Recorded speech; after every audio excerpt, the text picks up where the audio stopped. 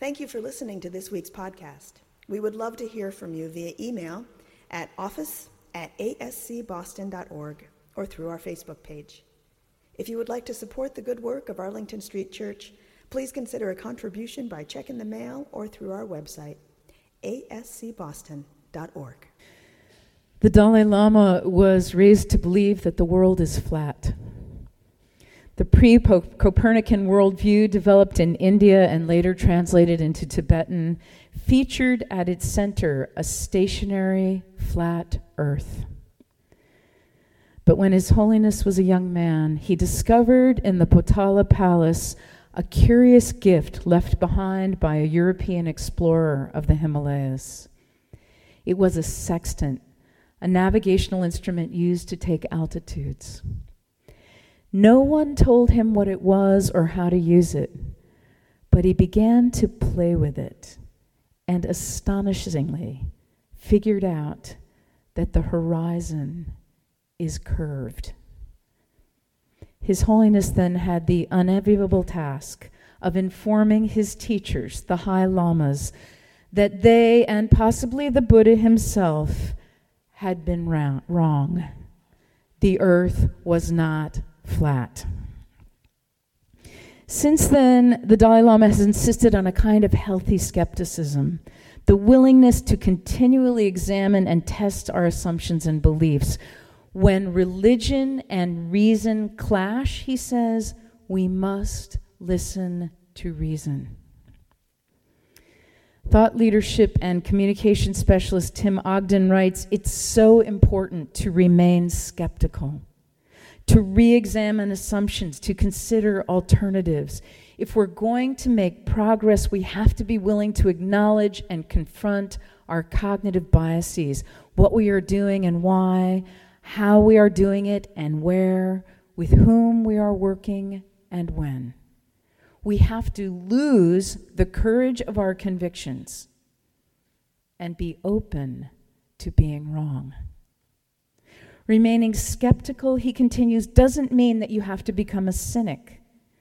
Nor does it mean giving up on your core convictions. It just means becoming willing to examine and test those convictions and assumptions and confirming that they are worth holding.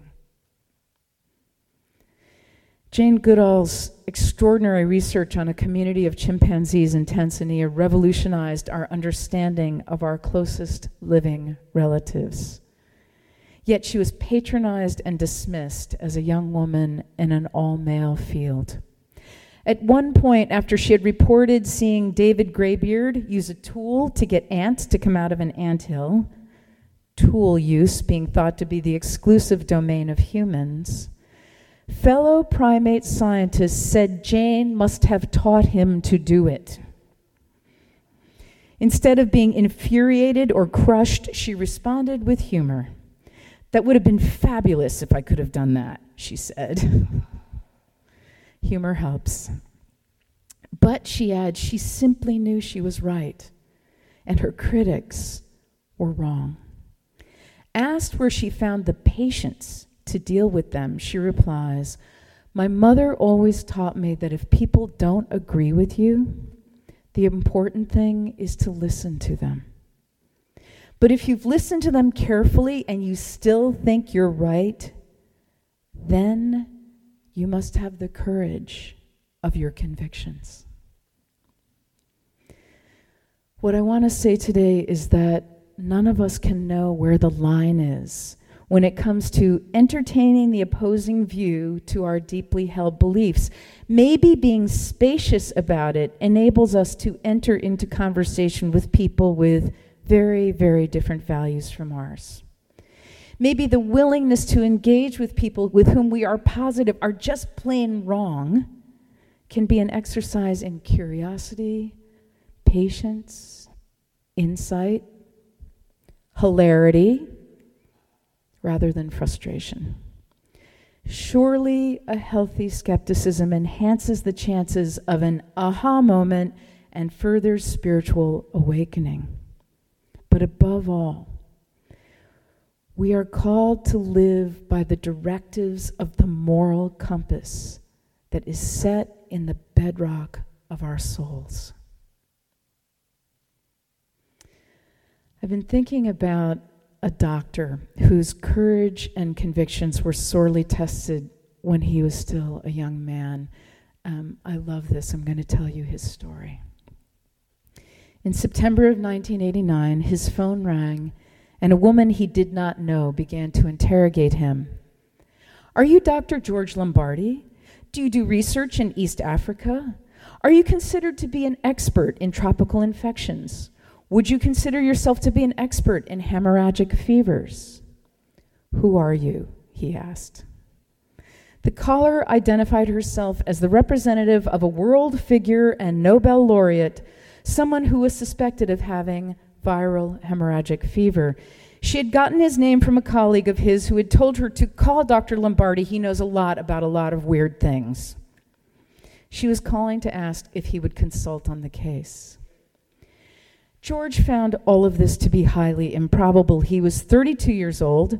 He had just opened his office. He had no patience. In fact, he says, "I remember staring at the phone, willing it to ring." But in 10 minutes, he was patched through to a conference call to speak with 2 Indian doctors at a small hospital in Calcutta. Their patient was Mother Teresa. After discussing the case for an hour, he hung up, a little dazed. Then the woman called back. "They were very impressed by what you had to say. They'd like you to go to Calcutta. I'm making arrangements for you to leave tomorrow afternoon on the Concorde." He said, "That is impossible." His passport had expired 3 months earlier. She said, "That's a minor detail. Meet me in front of your building tomorrow morning at 7 o'clock. George says, "As you can probably surmise, I'm somebody who pretty much does what he's told." So at 7 o'clock the next morning, a Sunday, she comes careening down the block in a wood-paneled station wagon with bad shocks. I jump in. The next stop's the passport office at the Rockefeller Center. A State Department official lets us in, takes my picture, and hands me a brand new passport. The next stop is the Indian consulate, where the entire staff has arrived in full dress uniform to give me an honor guard procession. Did I say it's a Sunday? The consulate general himself affixes the visa to my passport. He leans in toward me and says, "We bestow our blessings on you. The eyes of the world are upon you." It's time to get to the airport. George Lombardi is joined in the station wagon by 5 sisters of the Missionaries of Charity. "Why are they here?" he asks. "You don't have a confirmed seat on the Concorde," the driver tells him. "The sisters are going to go up and down the line of ticketed passengers and beg until someone gives up their seat." You can imagine this scene. Arriving at the hospital in Calcutta, Dr. Lombardi is ushered directly into Mother Teresa's room. He examines her. He has no idea what's wrong. He draws blood and does the things infectious disease doctors do. The cultures have to grow. Outside the hospital, 5,000 pilgrims are holding a candlelit prayer vigil. George goes back to his hotel hoping to get some rest. Absent-mindedly, he turns on the news. There he is, the leading story. Dr. Lombardi entering the hospital. Dr. Lombardi leaving the hospital. The newscaster intones, "Dr. Lombardi has come from the United States to attend to Mother Teresa as she inches closer to death." 2 days pass. She deteriorates. The Pope's cardiologist is flown in from Rome. And then, says George, the most beautiful sight I've ever seen. Tiny, translucent dewdrops on the blood culture plate. This could be a bacterial infection. He tells the assembled medical team and sets his sights on Mother Teresa's pacemaker as the culprit. The Pope's doctor erupts Vesuviously, announcing that Mother Teresa is clearly suffering from malaria. If they could diagnose malaria anywhere, George thinks it would be on the subcontinent. She does not have malaria. The doctors are at a standoff. Mother Teresa worsens. George takes to exiting the hospital through the sea of pilgrims, bolstered by their love and devotion. On the 5th day, at a gathering of the doctors, the young George Lombardi takes the stand of his life and publicly contradicts the Pope's cardiologist. Making an impassioned plea for Mother Teresa's life, he tells them, "This is septic shock. It has a bacterial cause. The pacemaker must be removed."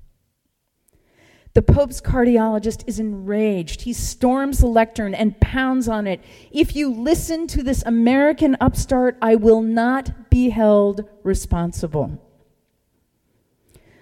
Mother Teresa's Indian doctors confer. "We've decided to go with Dr. Lombardi," they say. The Pope's cardiologist exits. George says, "Let's get that pacemaker out." The Indian doctors have never performed that operation, and they don't intend to start now.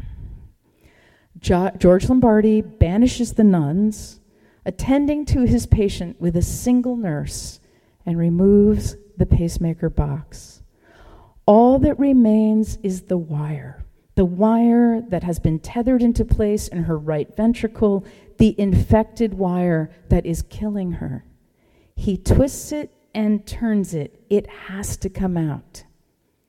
It will not budge. And in the most surreal moment of his life, Dr. Lombardi finds himself saying a prayer to Mother Teresa for Mother Teresa. The wire lets go. And then very soon, her fever breaks.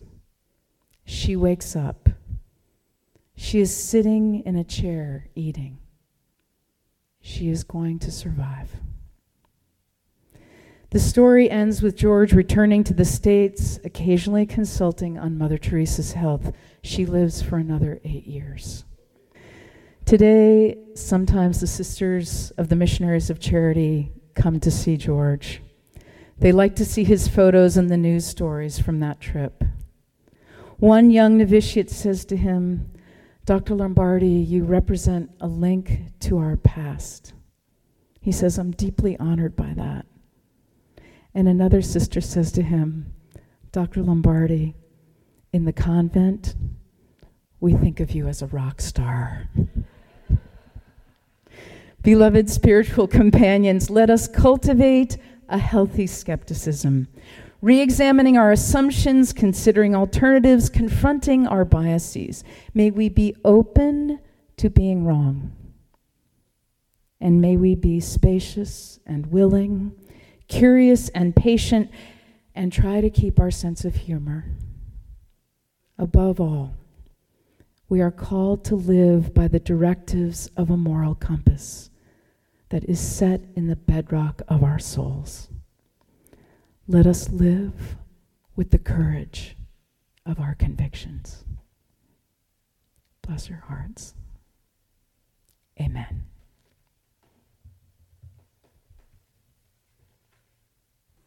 Thank you for listening to this week's podcast. We would love to hear from you via email at office@ascboston.org or through our Facebook page. If you would like to support the good work of Arlington Street Church, please consider a contribution by check in the mail or through our website, ascboston.org.